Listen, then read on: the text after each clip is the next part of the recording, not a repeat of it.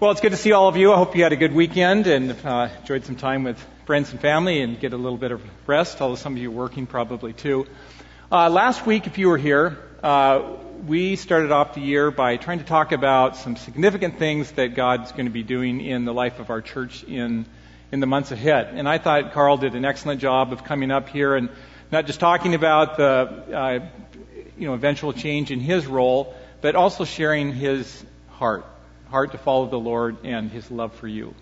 And sometimes for you get to see people up here on the platform and you know them as the platform person, and you only know them in terms of what you see up here. For me, I get to spend time with Carl through the week, and I can honestly tell you that his heart is to follow the Lord and to obey Him out of love for the Lord and for you, the people.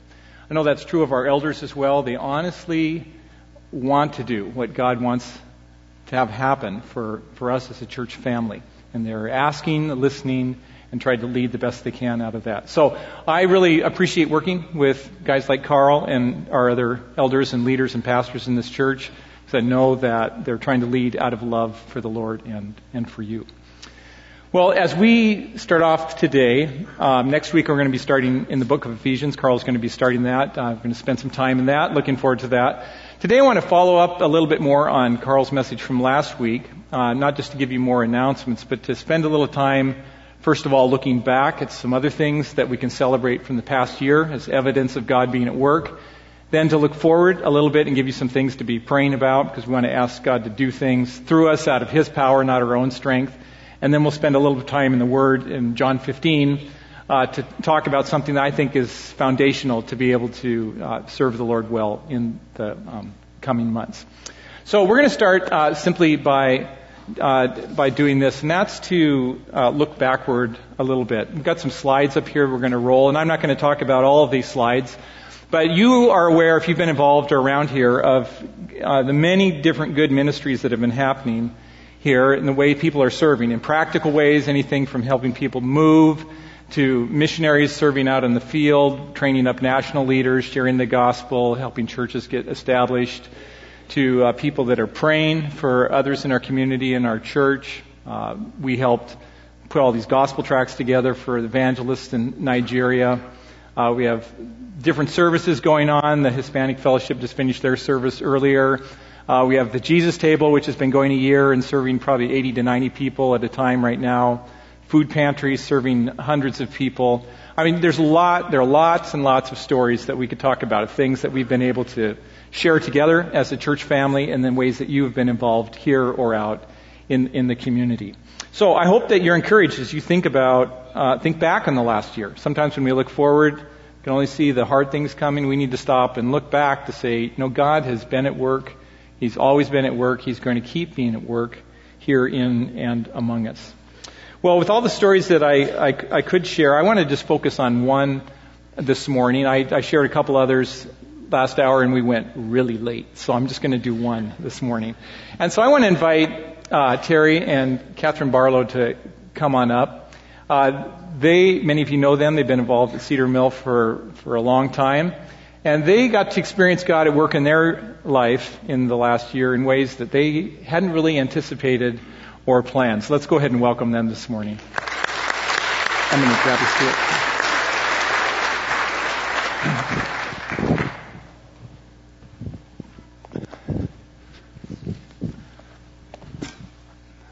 Yeah, go ahead.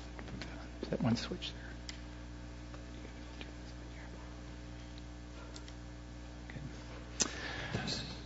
Good. We're all hooked up. So is Andy Sen here? He's right back in there. He's straight back there. Yeah, that's good. You want to come up? Yeah. Well, as you think back in your last year and some of the things that God has done, some of those things are things that you planned on, that you prayed about and you anticipated. Especially the holidays, maybe you had plans with family and friends, things that you were going to look forward to and appreciate, and things went according to plan for the most part. You did the same things each year. You pulled the Christmas lights out, and half of them, the strings didn't work, so you threw them away and went back to Fred Meyer or whatever. Things went according to plan. But for Terry and Catherine, their Christmas, their holidays were a little bit different than they had planned.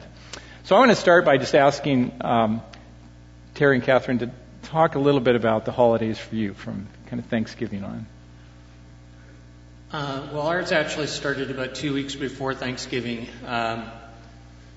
It kind of came on suddenly. I was having trouble breathing, and I couldn't sleep laying down because I felt like I was suffocating, so I had to sleep sitting up. And I called my doctor, and they ran a bunch of tests on me, and they found out that I had fluid in my lungs, and then they wanted to find out if there was anything wrong with my heart, because that was kind of a symptom of something going wrong with your heart. So they had me run some tests, or go through some tests for that.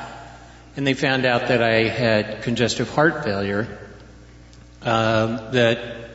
even 3 weeks before I had been exercising, doing stuff, climbing stairs, and no problem. So I came on real suddenly. And to make that part kind of short, they ended up getting rid of the fluid. I was in the hospital for about a week, and they gave me this external defibrillator vest to wear 24/7. They said the only time I could take it off was when I was taking a shower. And so I had that on as kind of a safeguard in case my heart started, and he'd give you the technical term for it, in case my heart started to go out of whack again. But, and then Thanksgiving, I wasn't feeling good at dinner, and that evening I got really sick, and I didn't want to keep Catherine up, so I decided to go downstairs and sleep on the couch in our living room. Mm-hmm. And I'm going to let Catherine pick this part up.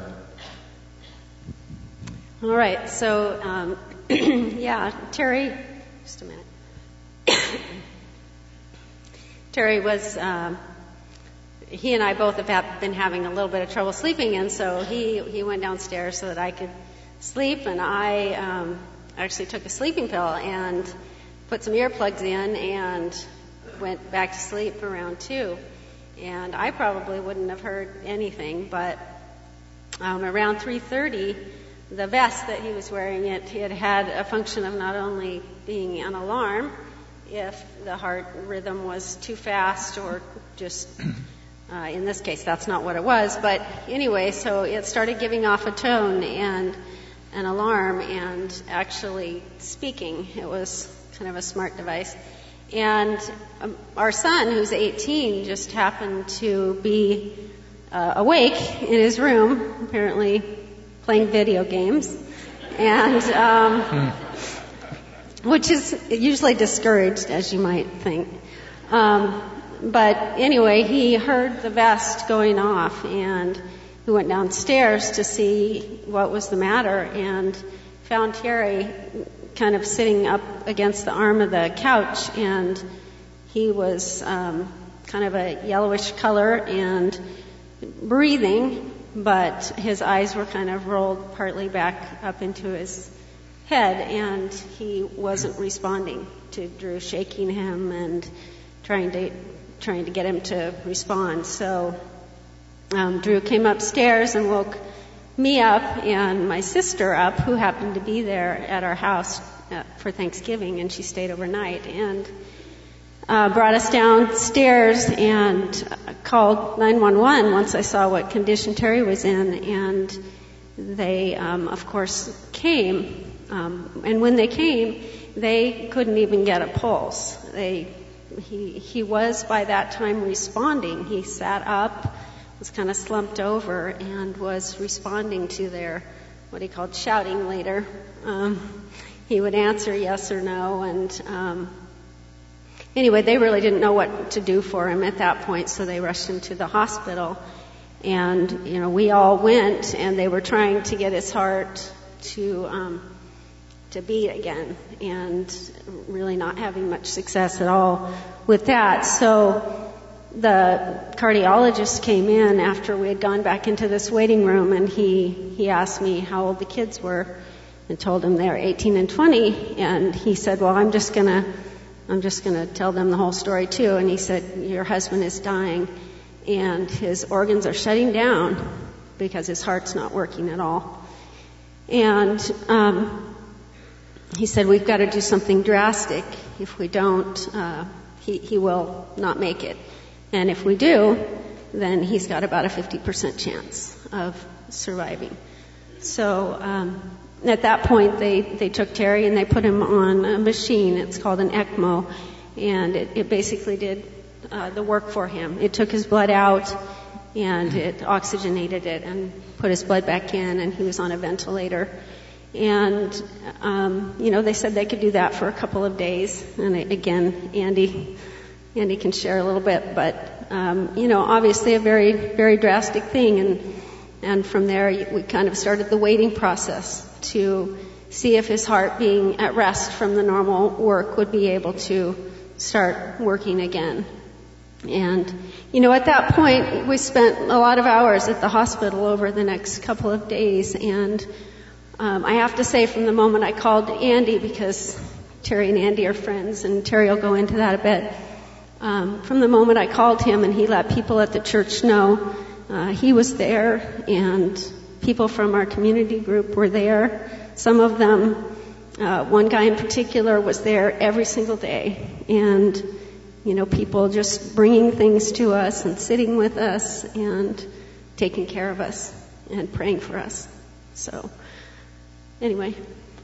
So you went from Thanksgiving to that in that slide there. And yeah, I'm going to let Andy talk about the picture up there. But what I wanted to say is, Catherine mentioned, Andy being a friend of mine. For those of you that don't know Dr. Sen, he is a cardiac surgeon. Okay, I want to make sure that's the right term. I'm a urologist. Hey, it's in there somewhere. It's close.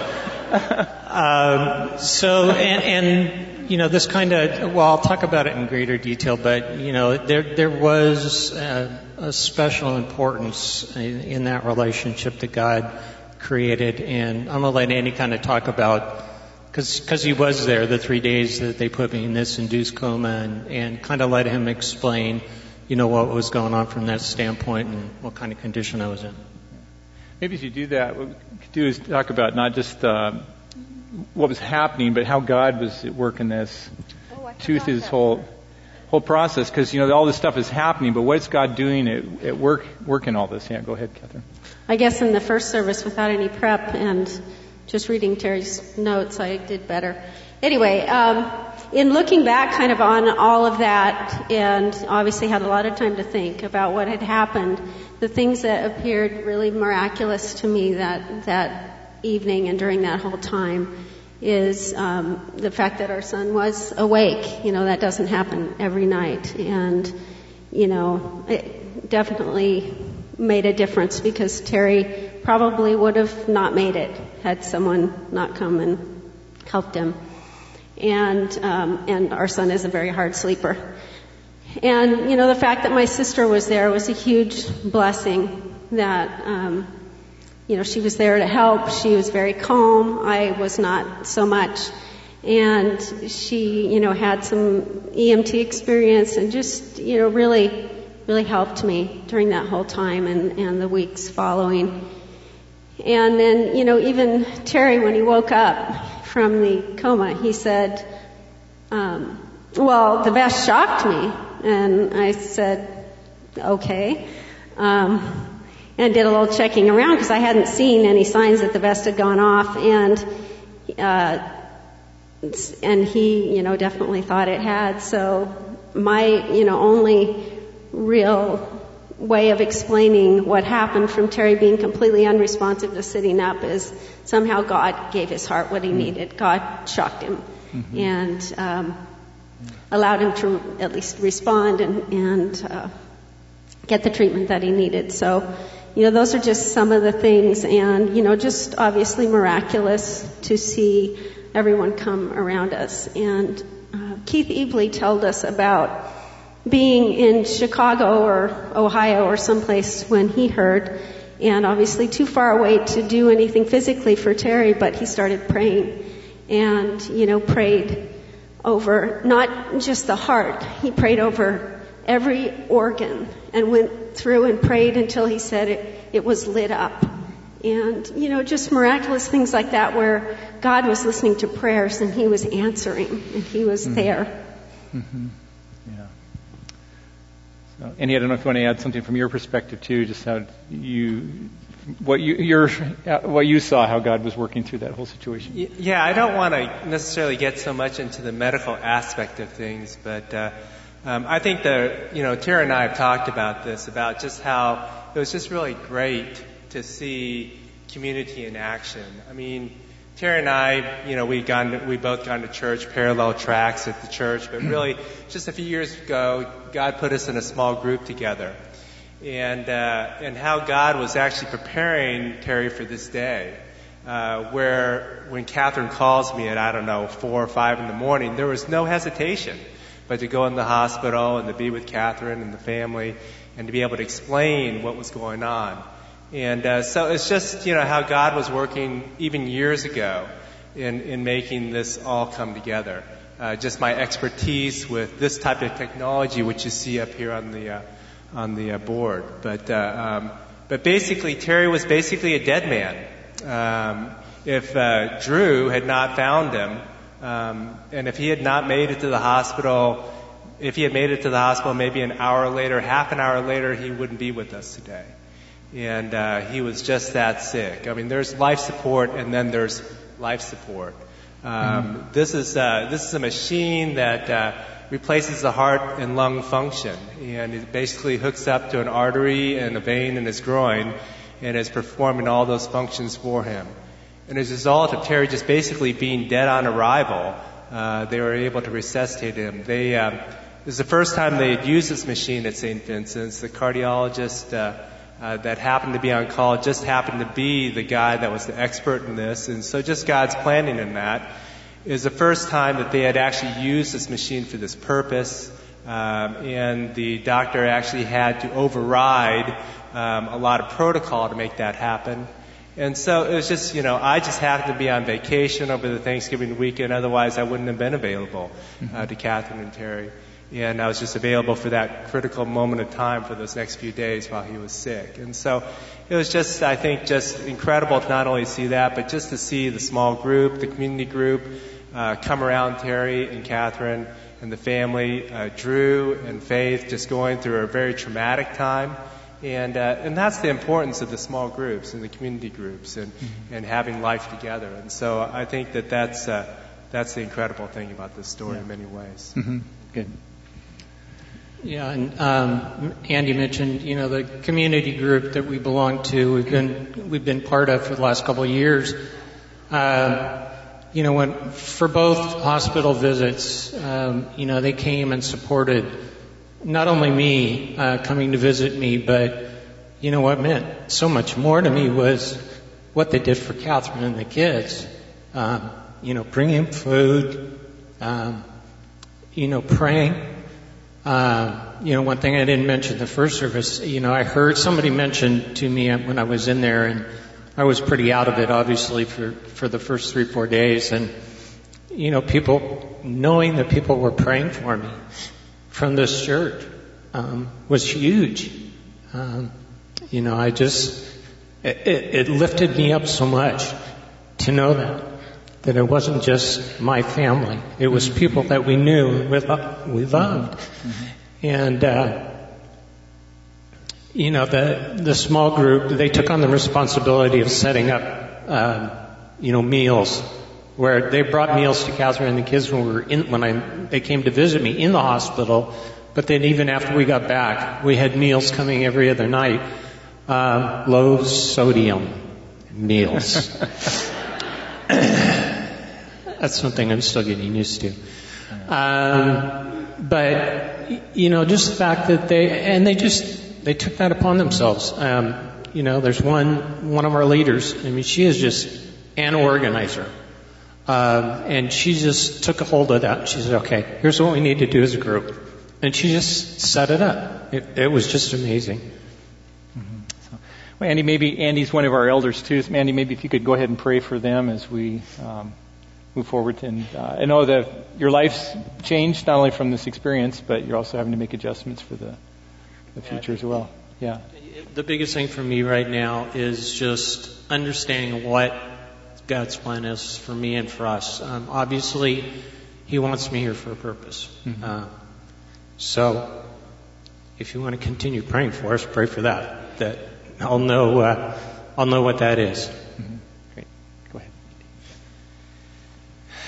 Heavenly Father, we just thank you for Terry and Catherine. I know that it was a big deal for them to get up here on this podium, especially for Catherine. And what compelled them to do it, though, was just seeing church and Christian life in action. Father, we know that this journey is far from over for Terry. His heart is still weak, and we pray that you would heal it, but there's a possibility that he may need to go on a heart transplant list. And Father, I just pray that you would just continue to guide and direct him down this journey. Father, I just pray that Terry and his family would just take this new lease on life and with just fresh perspective, fresh goals, fresh direction. Father, help them to be ministered to and to minister. And we thank you for our church and for the people that have pitched in and contributed in the Barlow's lives. And we just pray these things in Christ's name. Amen. Amen. Good. Thank you. Can I say one more quick thing? I just wanted to say, us wanting to get up here, I'd actually talked to Dan about this last week, and, wanting to get up in front of the body and talk about this because I always found it extremely encouraging to hear other people's stories and how God was working in their lives. And that's why I wanted to be up here to share it with you guys because, a lot of times God's working and we don't know it. I mean, he was working in my life 5, 6, 7 years ago preparing for this. Mm-hmm. Great. Good. Well, thank you guys for coming and sharing. Yeah.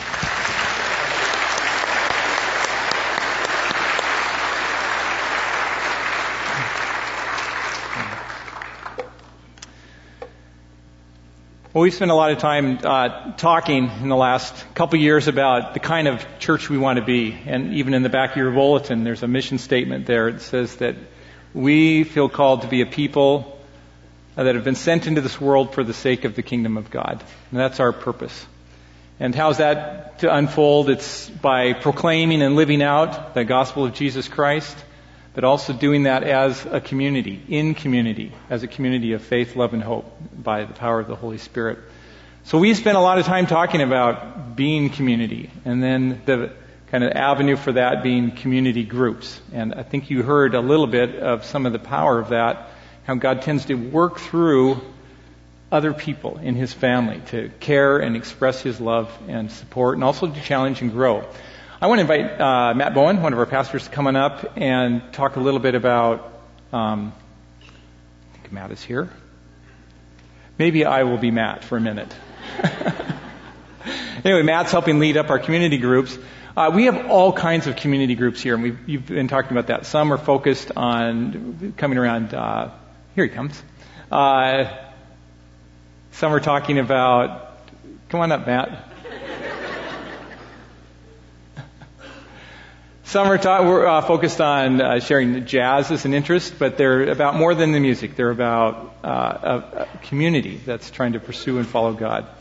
Others are about running. Others are about any kind of thing. So, Matt, why don't you tell us a little bit about the groups here at Cedar Mill and what we're trying to do there? My apologies.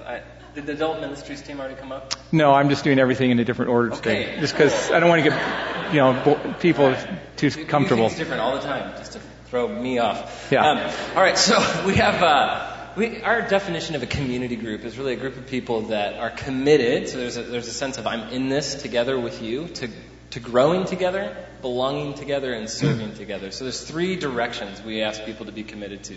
Simple ways to move forward toward relationship with God, growing together, relationship with each other. We want a context to belong, as well as we believe life is meant to be given away, servant character.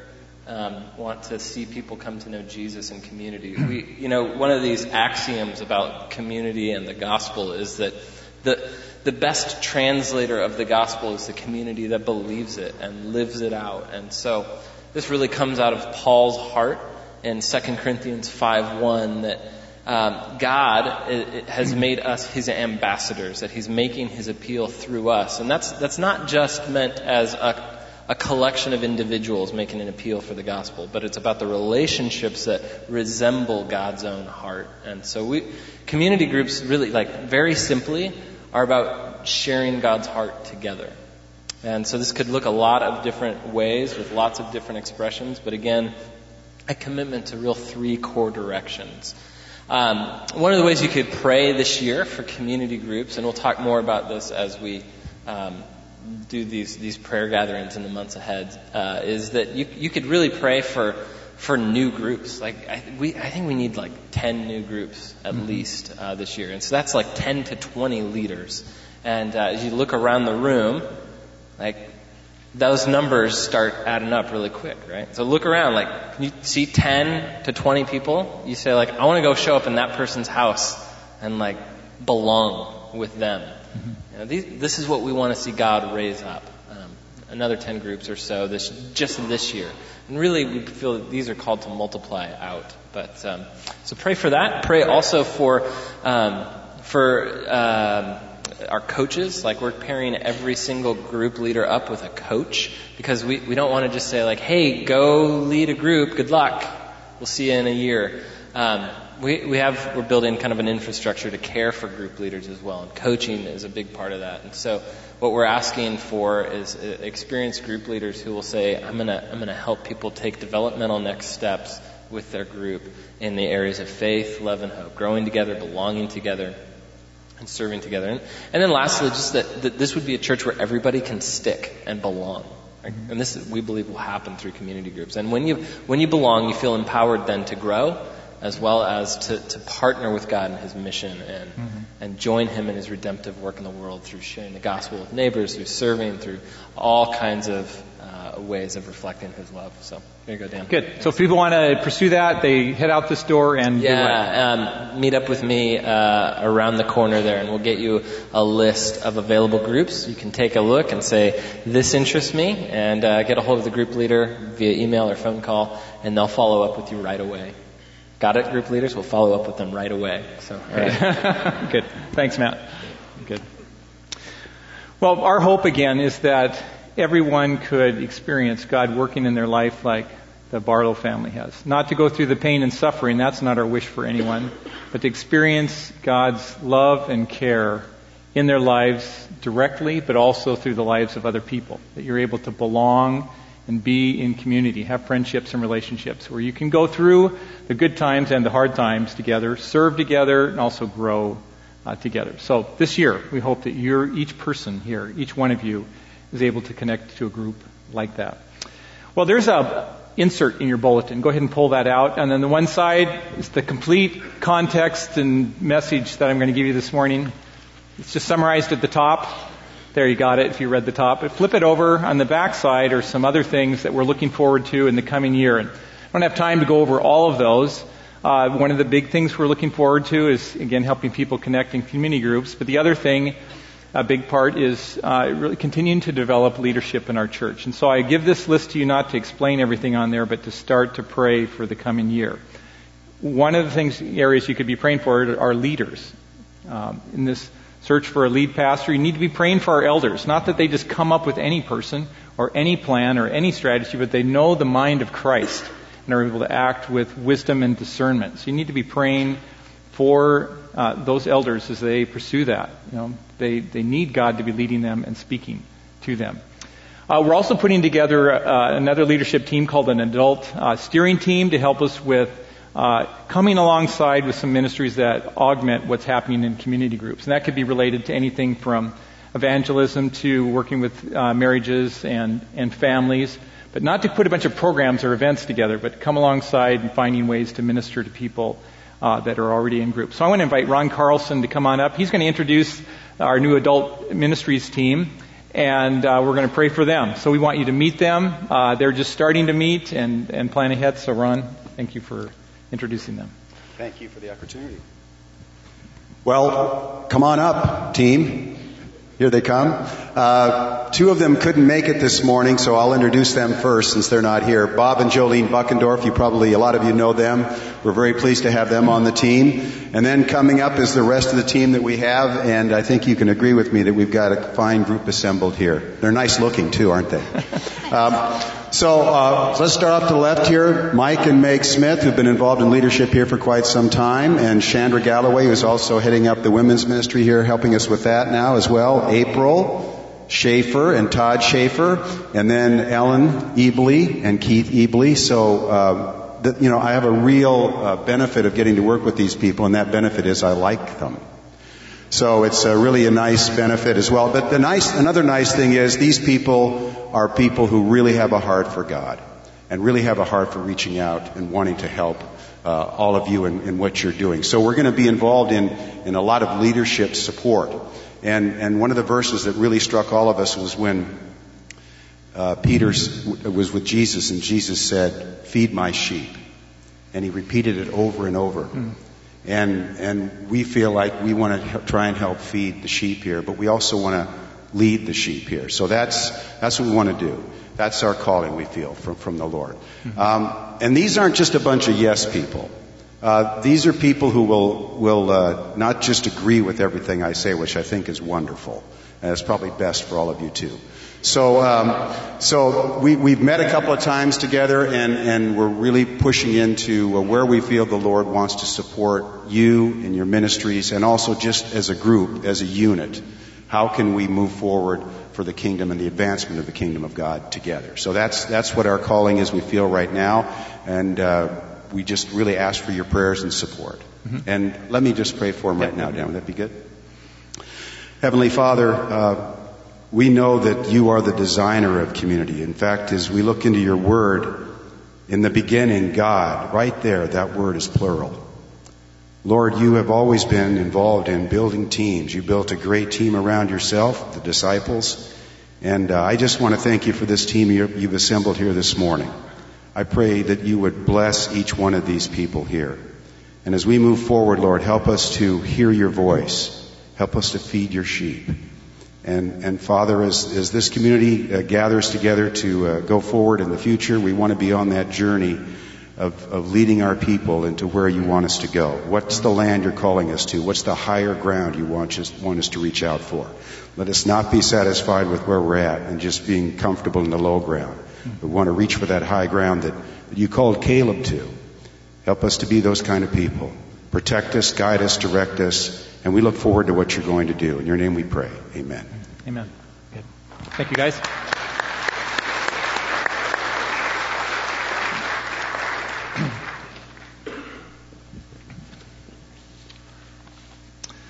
Well, again, in that list, there are a lot of different other things we could take some time to talk about. Let me just pull out a couple other quick things, and then we'll jump into John. Something else you could be praying about. We're also searching for a new pastor to lead the Hispanic Fellowship. We're not looking for someone just to care for that group, but if many of you know that Washington County is already about 17% Hispanic or Latino. If we think about caring for and shepherding people in our community, that is a huge opportunity to reach out and help enfold people, to share the gospel and help them become part of God's family. So we're looking for someone to help shepherd the group here, but also to network with other churches and Hispanic pastors in our area to reach our community in that way. So you could be praying for that search as well. Some other quick things together. We're going to start the book of Ephesians next Sunday. Carl's going to be starting that. I feel like this is just the right book for us at this time. First part of the book spends a lot of time talking about what Christ has done for us, how he's chosen us, what he wants for us. And the second part talks about how to live that out or live in light of that. And I think it's going to be fantastic. So I know I've started reading through the book of Ephesians. I'm already enjoying it. So I hope you're able to be back for each Sunday as we start through the book of Ephesians. We're also going to take some more time to be praying together this next year as a group. Many of you already pray. You pray in your groups. But we're going to gather just like this Monday night at 7 o'clock tomorrow to pray and to worship. We don't have to pray just by talking, but you can pray through singing and other kinds of worship as well. We're going to start tomorrow night, and then we hope to do that 10 times over the coming year. One of those will be in March, 1st and 2nd. That's going to be an all-night prayer night for the women. And guys are going to have to support that as well. Come alongside to help take care of kids and things like that so their wives can come. But that'll be March 1st and 2nd. Wendy Palau and Chandra Galloway are going to help lead that. So look forward to that. Sometime we're going to be praying all together. Let's see, anything else I could really talk to you about here? Well, we'll talk tomorrow night a little bit about some of these things. But we are looking forward to the future, so that's whether doing some things together in community groups, reaching inward or reaching out into our community. We are looking forward to this next year. Well, that said, I could sit up here and talk to you about all sorts of things we could do and come up with all sorts of ideas. I love ideas. I like planning and organizing and thinking about what could happen. And I know a lot of you are that way too. You could come up with a huge list of things that we could do as a church or that all the pastors should do at the church. Maybe that's more what you'd rather do. Just tell us what to do. But there were plenty of things that we could do that we could come up with in our own strength. But that's really not what we're called to be about. Now, as the body of Christ, we're not the head. Jesus is the head, and so we want to know what His thinking is and what His mind is for the coming years. And one of the things that's going to carry us through the next year as we receive some of these things from God is found in John 15. So I want you to go ahead and take your Bible out, and we're going to look at John 15, starting right there at verse 1. And we're going to take some of our final minutes just to walk through this chapter together. So John 15, starting right in verse 1. As we get ready to read that, let me tell you a little bit about my main point. And I think it's the main point of this passage. So if I lose you along the way, here it is. It's just right at the top of that note sheet too. And that's the fact that we are loved. And there's an incredible need that each of us have to know that in our head and in our heart, that we are loved by Christ. And that's the piece that's going to enable us to, in turn, love each other and love people in this world and in the community. This is going to be the thing that drives us, that sustains us, enables us, and empowers us. Coming back, even when things are tough, to say, I can live this out because I am loved. I'm going to live it out because I am loved. So there could be a lot of different things we could talk about, plans, strategies, so forth this morning. But I want to start off with this one passage here in John 15. So let's go ahead and read together through that. It says, I am the true vine and my Father is the gardener. He cuts off every branch in me that bears no fruit, while every branch that does bear fruit, He prunes so that it will be even more fruitful. You are already clean because of the word I have spoken to you. Remain in me as I also remain in you. No branch can bear fruit by itself. It must remain in the vine. Neither can you bear fruit unless you remain in me. I am the vine, and you are the branches. If you remain in me and I in you, you will bear much fruit. Apart from me, you can do nothing. If you do not remain in me, you are like a branch that is thrown away and withers. Such branches are picked up, thrown into the fire, and burned. If you remain in me, and my words remain in you, ask whatever you wish, and it will be done for you. This is to my Father's glory, that you bear much fruit, showing yourself to be my disciples. As the Father has loved me, so have I loved you. Now remain in my love. If you keep my commands, you will remain in my love, just as I have kept my Father's commands and remain in His love. I've told you this so that my joy may be in you and that your joy may be complete. And my command is this: love each other as I have loved you. Greater love has no one than this, to lay down one's life for one's friends. You are my friends if you do what I command. I no longer call you servants because a servant does not know his master's business. Instead, I've called you friends, for everything that I learned from my Father I have made known to you. You did not choose me, but I chose you and appointed you so that you might go and bear fruit, fruit that will last, and so that whatever you ask in my name, the Father will give you. This is my command: love each other. So when Jesus is telling the disciples this, it's right toward the end of His time on earth with them, before His betrayal, before the crucifixion. He's wrapping up. If you go back to the chapter before, He says, I don't have very much time left with you guys, but I need to remind you of a few things. So He's summarizing the bulk of His teaching and His time with them with these chapters here in John. So He says, there's one point I really want you to get, and this is it. And so He starts off by trying to explain it using the story of a garden. How many of you have gardens? Some of you? Some of you love gardening, and some of you hate gardening. You hate anything to do with yard work. You just hate green things. You don't have plants in your house, anything like that, unless it's mold because you don't clean your bathrooms. So, starts off with the gardening thing. Well, I have a garden, so we'll go ahead and show some pictures here of my garden. So that's the gardener, me. I'm the gardener, right?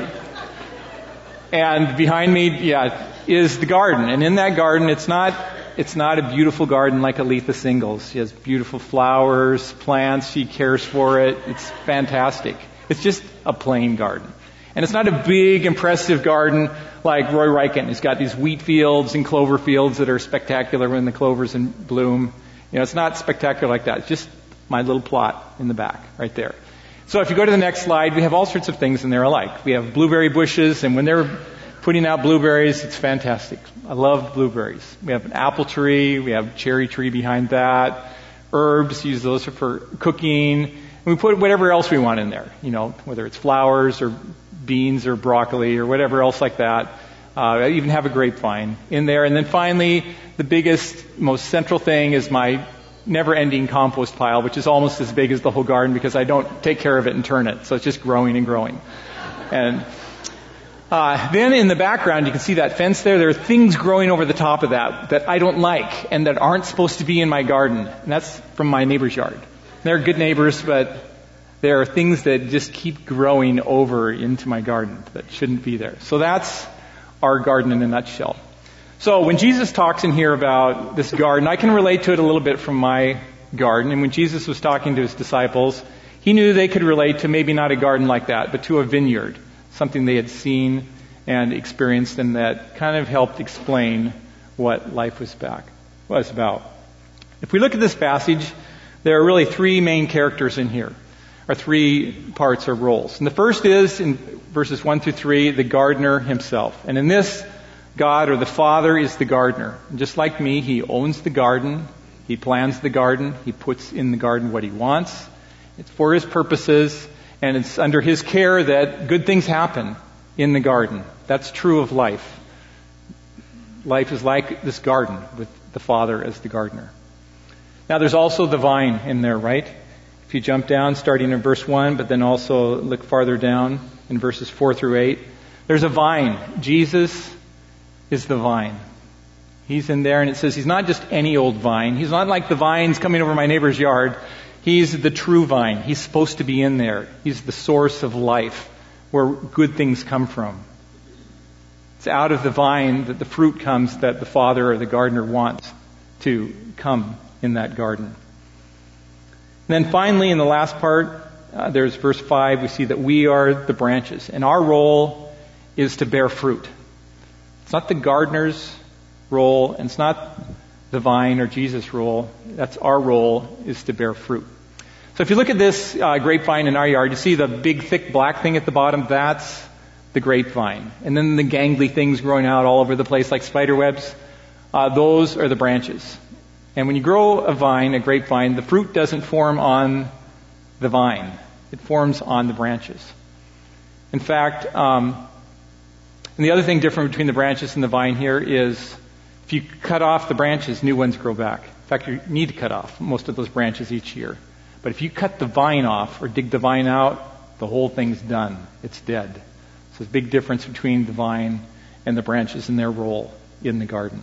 So, 3, the gardener, the vine, the branches, all working together toward one end for what the gardener wants to accomplish in there. It says he wants fruit to be in the garden, but what kind of fruit is there? When I put something in my garden, like squash, I expect squash to grow up from those seeds. If I put in carrots, I expect carrots. Or beans, I expect beans. And when I put them in the garden, I plant them and then I wait, and usually what comes up is nothing because the slugs have eaten them all off, and instead I just have weeds there like that. So that's my garden. But this garden is different because God makes it work. And what's the fruit that he's after? It's not really grapes. That's just the illustration. If you go to the end of 15, what is it that he says in verse 16? It says that, I've chosen you to bear fruit that is going to last. And then in verse 17, he gives, this is my command, love each other, or love one another. The fruit that God's after in his garden is love for one another. Okay? It's not all these programs, all these plans, not events, it's not building. The fruit that God wants in his garden is love for one another. That's the kind of fruit that's going to last. Think about even going through 1 Corinthians. It talks about all these things. We can be doing all this stuff, but in the end, if it's not all colored and motivated and shaped by love, it's not worth anything. And if you get to the end of 1 Corinthians 13, it said, after all these things are gone, 3 things remain. Remember, faith, love, and hope. But the greatest of these is love. So this is a garden, if you want to call it a love garden. Let's not call it that. That sounds really dumb. It's a garden meant to produce fruit that's going to last. And that's love for one another. So that's what he's after. That's the purpose of the Father, the gardener, the vine, Jesus, and us, the branches. What happens from verse 1 through 15 then, the first 15 verses, Jesus summarizes how that fruit is going to get there on the branch, or how it's going to be produced. It doesn't just happen. And it really says it's going to happen in 2 ways. By pruning and abiding. Those 2 things. Pruning and abiding. Well, what's the pruning about? In verse 2 he says, you're already clean. You've already been pruned by the words that I've spoken to you. Pruning is really about the Word. Hearing the Word and having it be involved in our lives. And then the abiding has to do with being connected to Jesus in some way. If you go to the grapevine again, each year you've got to do some pruning. And again, you cut off the branches. You cut most of them back pretty far. In fact, if you go to this next slide, you can see all those gangly things. There's a big, long stretch of thing there that looks like it should be important. But you're cutting most of the plant away. And if you don't do that, it's not going to be very fruitful the next year. It might put out a little fruit, but it's not going to be as productive as it could. So it's time in God's Word that prunes off, that helps us to refocus, that helps us to center in on the things that God really wants us to pay attention to. Okay? Sometimes we talk about pruning as being circumstances and things like that in life, but no, it's really in this passage talking about time in the Word. That's why we can't emphasize enough the importance of us individually to spend time with God in the Word, listening. Look how Jesus pruned them here. He goes back and he says, look, there's some things I want to remind you about right here. If he jumps down, he says in verse 9, as the Father has loved me, so I have loved you. Verse 13, greater love has no one than this, to lay down one's life for one's friends. And he did that. Verse 15, I no longer call you servants, because a servant does not know his master's business. Instead, I have called you friends, for everything that I learned from my Father I have made known to you. And finally in verse 16, you did not choose me, but I chose you and appointed you so that you might go and bear fruit. There he's pruning them up again, just with his word right there. He's reminding them of one central point, is that you are loved. I've loved you as the Father loved me. I've laid down my life for you. I'm going to lay my life down for you, and he did. I've been willing to call you friends, to share the things that are important to me, that are on my mind. And I've chosen you to be part of what I'm doing in this world. I want you to know above all else how much I love you. That's the most important pruning that he's doing right there for us. And so we need to be continually coming back, spending time in his word so we can hear those same words from him, reminding us of who we are, what he's done for us, how much he loves us and is interested in us. That's going to enable us to go to the next part, which is abiding in him. So what's the abiding part about? The abiding part, or remaining in some translations, he lays it right out there. We go back to those and he says what? He talks about obedience. And what are we supposed to obey? He says, my command is this, that you love one another as I have loved you. So we remain in Christ and in his love by obeying him in loving one another. So we start with being pruned, focused on what's most important, loving one another, remembering that. That's what we're made to do. And then we start to do it. And as we do that, something happens. It's not about empty obedience. God is at work in us as we are obeying him. As we're fruitful, as we're loving one another, we may start with this, okay, I get it, that God loves me. But as we love one another and get to experience God working through us, something greater happens. where we become even more convinced of God's love for us. As we obey, it provides evidence, first of all, that we're trying to live this out, the fact that we're loved and made to love other people. But then also we grow in confidence. God is using me. He's using me to love other people in practical ways. He loves me enough that He wants to use me. So the two go hand in hand. The pruning, spending time in God's Word, and the remaining in, and that's largely through obedience, in loving others, loving one another. Now, sometimes it's difficult to get a handle on that because we start to believe these kind of goofy things about ourselves. We start thinking things like, God doesn't love me because I'm lonely, or I've been sick, or someone's been taken out of my life. I'm out of work again. I'm in a loveless marriage. I'm not in a marriage. I don't have any friends. I don't know what my purpose is. I feel inadequate. Those kinds of things can drive us away and separate us from the vine because we stop believing that God loves us. Sometimes we can start to think in terms of this. God wouldn't love me. He wouldn't love me because I'm not worthy. For some of you may have spent most of your life with people telling you that you're not worthy. You're not worthy to be loved. Nobody would want to love you. For others, maybe it's the thinking that goes like this. God couldn't love me because of what I've done. I've done one too many bad things. Or I've done one thing so terrible, or so many little things. God could not possibly love me.